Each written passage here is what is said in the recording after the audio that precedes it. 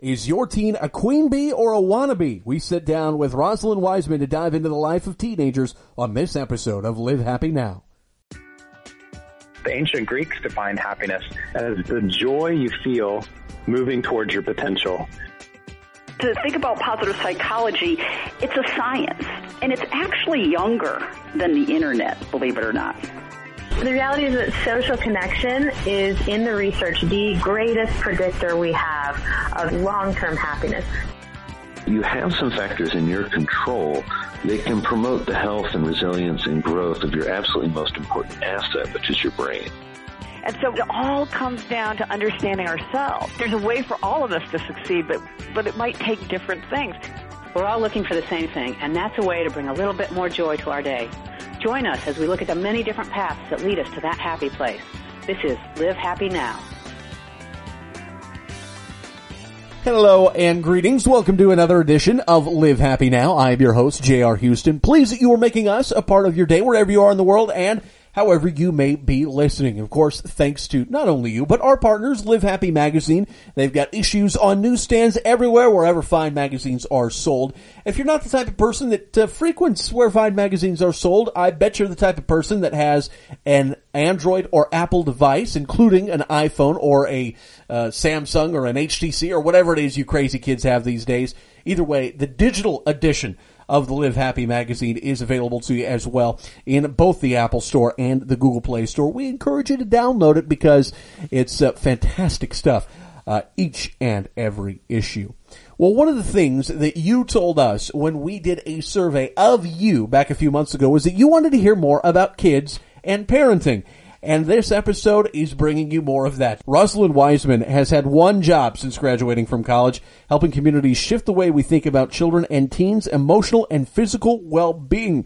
She's the author of Queen Bees and Wannabes, helping your daughter survive cliques, gossip, boyfriends, and the new realities of girl world. Well, Rosalind, I thank you so much for joining us. This is something that I think, even with the movie that's come out and sort of shed light on how the kids can act sometimes, I think this is a very important topic.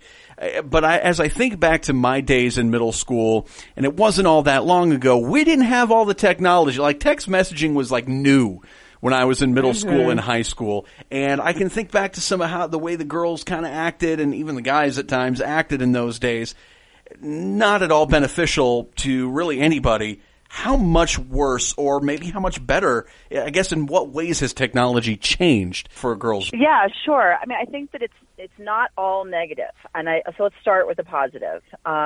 Young people can reach, they don't feel so isolated anymore. Mm-hmm. If you're in middle school and you feel like you're the only one who is, into certain things or is feeling badly about something, you can find communities online that you would not have otherwise. Sure. And that's important, to not feel so isolated and alone. So, or just to be able to find like people that you have a creative parallel with, and that you can share things that you're passionate about, and join communities like that is really important for young people, especially if they're going to schools that do not celebrate what kids are passionate about. Yeah. So, and unfortunately, way too many of our kids are in schools like that. So that's a positive. The second positive is that, although parents overdo this often, we can talk to our kids in ways that are sometimes easier than face-to-face. So when my kid, I have two boys, they're 13 and 15. If they've had a really bad day, and I know something about it, and they haven't told me every single thing, but I know something about it, the next day while they're at school, I can text them like, hey, thinking of you. Now, I don't do it 15 times. I don't need to know every single thing that's going on in their life, but I can say, hey, thinking about you. And that's important for them to know that I'm just there for them in the back, usually invisible, just caring about them. And so, I have found that texting actually can be a really positive way to have deep conversations with your children. Sure. So, but I also realize that young people, middle school, high school people, even elementary school students are consistently saying to me, my parents are constantly texting me during the school day. And not only is that distracting to actually going to school, but it is way too much, and it really interferes. And the most important part is that if you are constantly in your child's life, your child's going to shut down, right? And they're going to keep putting up walls and walls and walls. And it's really important. You want your kids to be able to talk to you when it matters. Right. But they do need that independence. I mean, that's where they start to sort of develop their wings before they can actually go out and fly. So you're right. I don't think that's something you've got to be very conscious of not doing too much. And I really do feel this, right? Like, then there's all different kinds of ways of doing it. I see it, like, my parents do this to me, actually, where I get, articles from my dad, like links from my dad. I'm like, oh my gosh, I really can only handle like once every 2 weeks, right? Yeah. So if you as the parent are getting links or things from people in your family and it's annoying you, I want you to think about it when you are doing that to your child. Like, this is something you really need to pay attention to. Just apply the same rules. But truly, the thing that I think that's been really clear to me in the last couple of years, and the reason why I keep redoing these books and I keep having young people talk to me and edit these books, is because it's never been more clear to me that parents can think that they are advocating on behalf of their child, and they can think and rationalize that they're doing things for the best of reasons. But the more you freak out and the more you get to a place of, I'm going to go down to that school, or I'm going to go down to that coach, or I'm going to go down, and once you get that little tone in your voice and that little phrase in your voice, in your mind, you have lost your mind. Mm-hmm. And what happens is you go down to that place and your kids see you freaking out. And even if it's for something that you think is like helping them out, they look at that and say, my parent is freaking out. I'm not going to go to them when I need help for something, because if they're freaking out about this, why would I go tell them about something else?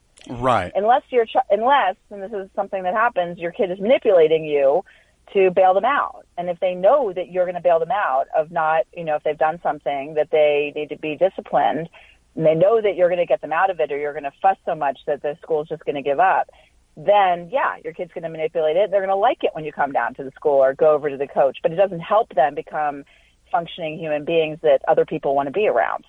Right. And I think that's also important to attend your parent-teacher conferences and have an open dialogue with your child's coach, that it's not an accusatory thing, that you don't only talk to them when you have a problem. What can my child do better? Or what are some things that they can do to improve, so that you understand where they're coming from and you don't have that, well, I'm going to go down there and I'm going to speak to this coach and you're going to get the minutes and this principal's going to stay, that just makes the kid, I think, especially if they're not manipulating you, embarrassed. And optics are very important to a kid of middle school and high school age.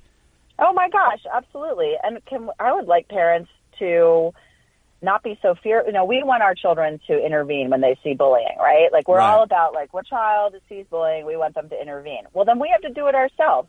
When you see a parent, or it can be any adult, but like, you're on the sports, I was just talking to a parent today about this, that, 6th grade group of girls that play soccer, and there's a guy who's being completely obnoxious on the field.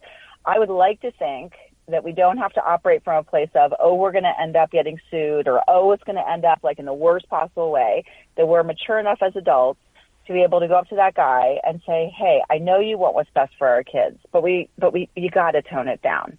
We can do that. And even if the guy doesn't agree with you, right? Like, even what do we seriously expect that guy to be like, oh my gosh, I have no idea that I was absolutely horrible. That's not the only reason.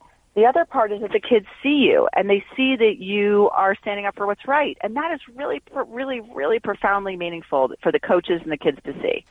Yeah, for sure. And then they know that you're doing good work and you're not just there to embarrass or to whatever their thought process in that moment might be. I think for girls, especially with the messages that are being thrown at them all the time from every different angle, I would imagine that today's young female going into middle school, going into high school, and with the advances of technology, is feeling a different pressure than maybe has ever been felt before. Is that something that you think is true, or is that a misconception? I think some girls feel that way. So I think that some girls, Instagram has become like the poster of their perfect life, and they are constantly curating their image online, just like some parents, frankly, do on Facebook. Sure. So if you look at parents in Facebook, they're putting up like, my children got this fabulous award and they won this fabulous trophy, and look at our fabulous vacation, and we are like the picture of perfect fabulousness. And girls are really getting into that, into Instagram, of looking at how many likes they get, being a barometer of how they feel and their social status. They're really, why would your daughter, for example, choose 20 selfie, she would take 20 selfies to choose one to put on Instagram, is because she's worried that people are going to judge her. So, and people will judge her. And so I really want parents to understand the context in which Instagram can make you crazy and make you insecure and make you a mess. And so in some way, so it's not just like, do you get Instagram or do you not get Instagram, or is social media terrible or is it not?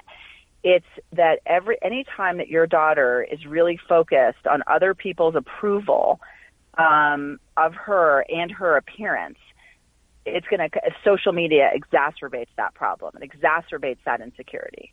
I can fully see that, because even people who are, well into their 20s and 30s are still dealing with that type of insecurity, and maybe it prolongs it as well. I think a thing that I've noticed with, I've got a much younger sister and a lot of her friends, and I even noticed it with my brothers, and I noticed it with myself too. As they get to this age, when they're dealing with a lot of this insecurity and they do want to be free, it becomes difficult to figure out what's wrong and in what ways you can constructively help. What are some of your tips for getting your daughter or son to talk to you about what's going on? Well, I think, ironically, one of the ways that you do that is by recognizing that they have the right to their private life. One of the biggest questions I get from parents is, should I spy on their, online lives?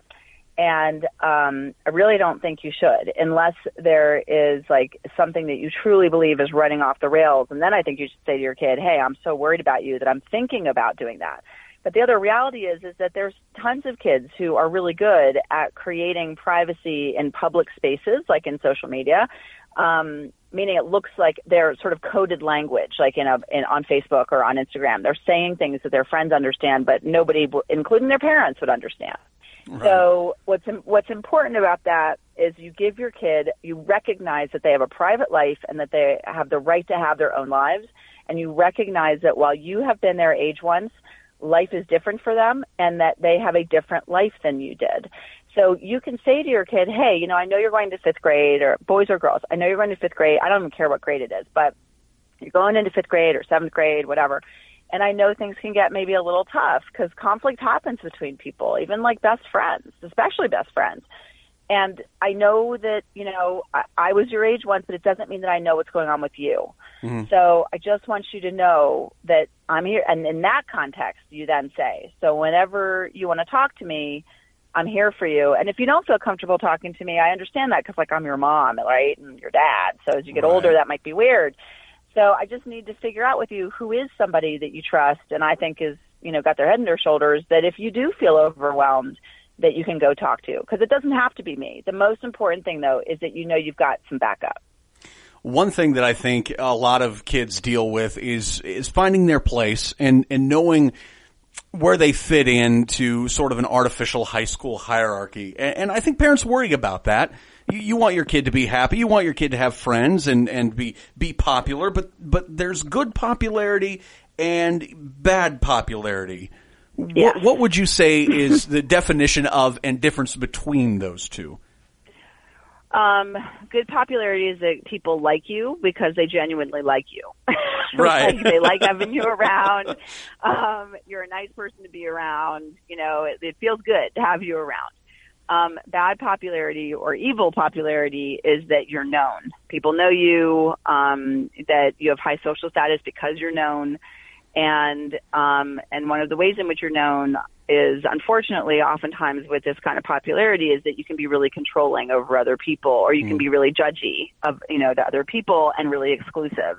And boys and girls, by the way, can do that, equally. But, Sure. I know that there's a lot of focus on what girls do, but I've worked with boys equally, and boys can be pretty awesomely horrible at this as well. Oh yeah. But the thing that I think for parents is that just, like your kid could be different at school than they are at home. And I mean, maybe they're not, maybe, you know, but like, I've sometimes, honestly, like, I will admit, I have seen sometimes my children, like, I've seen them when they didn't know, and that my kids are, this didn't happen to me like 10 years ago. This happened like 2 months ago, where I saw my older son, like, around some other kids, and he was like boasting, and it was so embarrassing. And I was about 20 feet away, and I could sort of hear him because the acoustics, unfortunately, were good. And I just was like, oh my God, like, why do people like him? Like, I was just sitting there like, oh my God, please stop talking. Like, I was so embarrassed. And, you know, that's going to happen. It's going to happen, but you can't, like, as much as you want to. You know, one of the things that's really, really painful as a parent is that sometimes, and this is really counter, I think, to what parents feel and think is right, and I understand why, because I certainly have had the experience, but sometimes peer rejection is a good thing. Sometimes if your child is doing things, like if they're 5 years old and they're biting, right? It's a classic 5-year-old kindergarten thing. Yeah. If they're biting, what is the best thing, unfortunately, in some ways for that child, to happen to that kid? The other kids around him say, I want to be with you. You're horrible. Like, I don't want to be with you. You bite. Right? Yeah, exactly. And then that kid responds by, like, has a decision to make based on it, of course, like, appropriately, like how old they are and how much they can process.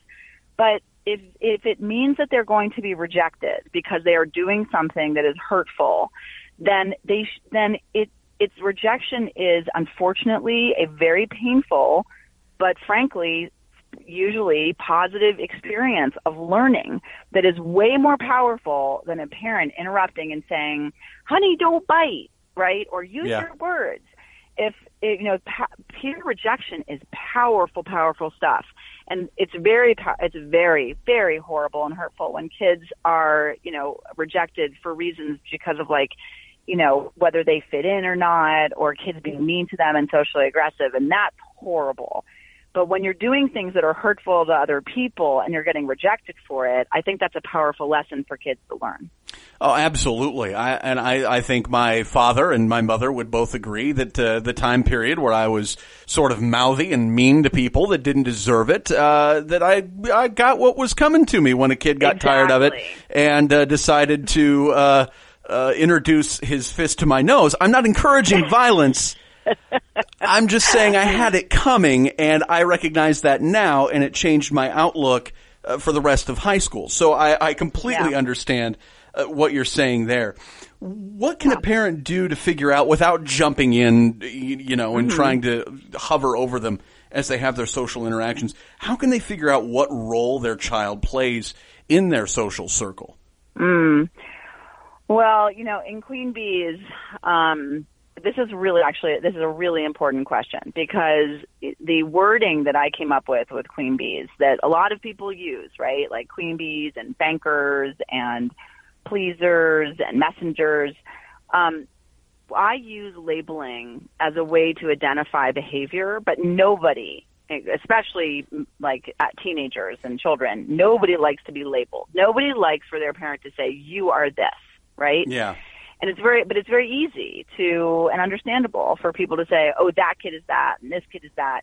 But what I want people to realize is that when we put labels on things, it's a way to understand behavior better. And people can even take on labels that are sort of negative, like, oh, I act like a queen bee in this situation, or I act like a pleaser in this situation. And and getting to that point is really, really essential to being able to stop it. To being able to say, like, oh, this isn't working for me. Like, people actually sort of, like, for example, with Queen Bees, they might look like they have a lot of friends, but they don't trust their friends because their friends actually don't like them. So, so to get to a place of, like, well, what kind of friend am I and what kind of friends do I want? You've got to be able to recognize, well, what kind of role am I playing here? And so that means you can also take the label off when you are ready. So for parents, what I want people to really think about is that also a queen bee can be like a girl can act in that role in the neighborhood, but not at school or on her team. She could be a pleaser, right? Usually, queen bees, frankly, can go be different roles in different places, but it's all about power.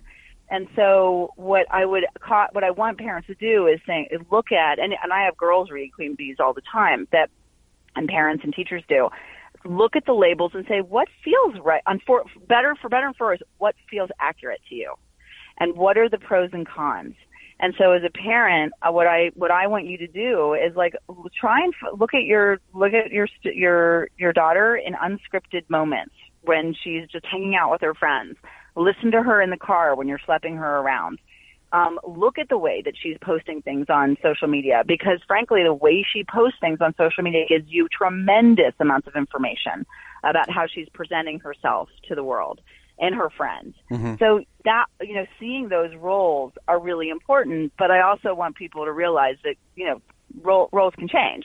Sure. And the last thing also that's really funny that has been, Queen Bees has been out, the first edition came out 14 years ago, and the next one came out, the second one came out in 2009, and then this one in 2016. And one of the common things of now 3 generations of teenagers is that they have said consistently that parents are in denial about the roles that their daughters play. Yeah. Well, because everybody wants to believe that their kid is the good kid and they're the sweet child, and unless they have those moments where they know. Messy. Yeah. Yeah, but I mean, honestly, right? Kids are messy. My kids are messy. My kids can be awesome, and they can be completely horrible and intolerable sometimes. So, we're messy. All of us are messy people. And the more we get to that place, and also parents, I really want parents to hear that no matter where you send your child to school, no matter what neighborhood you're in, conflicts are going to happen, and abuse of power is going to happen. And you cannot go to a place, especially schools that say we have a zero tolerance for bullying. If you hear that from a school, I think that school is a problem, because it doesn't recognize that conflict happens and bullying happens, and they cannot control every single thing. So when principals and administrators start talking to you in sound bites, you process it, hear it just like you hear a politician promising you something that is not true. Sure. So when they say we have a zero tolerance policy for bullying here, well, what in the world does that mean? And I really want parents to understand that conflict happens. It's usually in some way going both ways, not always, but usually. And you've got to be able, no matter where your child is in this, you've got to help them navigate these conflicts so they can be socially competent people. And it's going to be messy and awful, and it's going to be difficult, but your kid is going to learn how to manage these things through the process. And hopefully learn eventually all the things that truly matter to them, and allow them to grow into the selves that they're going to be for the rest of their lives, right? I mean, exactly. The person you are in high school, I hope, is not the person you are when you reach 30. Right. Let's hope. But it's the only way. Processing that messiness and being able to go through that, going through these moments. Every time a parent rushes over to the school to fix the problem, you have now made it much harder for your child to grow into being a functioning human being. Yeah. So it's really important. And I say this, but I also at the same time empathize, because man, if I sat in a chair just worrying about my kids so much, and you also, when you don't get involved all the time, it also shows that you have faith in your children that they can work this out on their own. Yeah. So being able to say to your kid, I know things might get tough, and I'm going to be here if you need me. I'm not going to be able to fix every problem for you, but I'm going to be able to help you think it through. And when your child comes to you with a specific problem, some combination of saying, I'm so sorry that happened to you. Thank you for telling me, because I recognize you're taking a risk telling your parent. I appreciate the faith you're putting in me.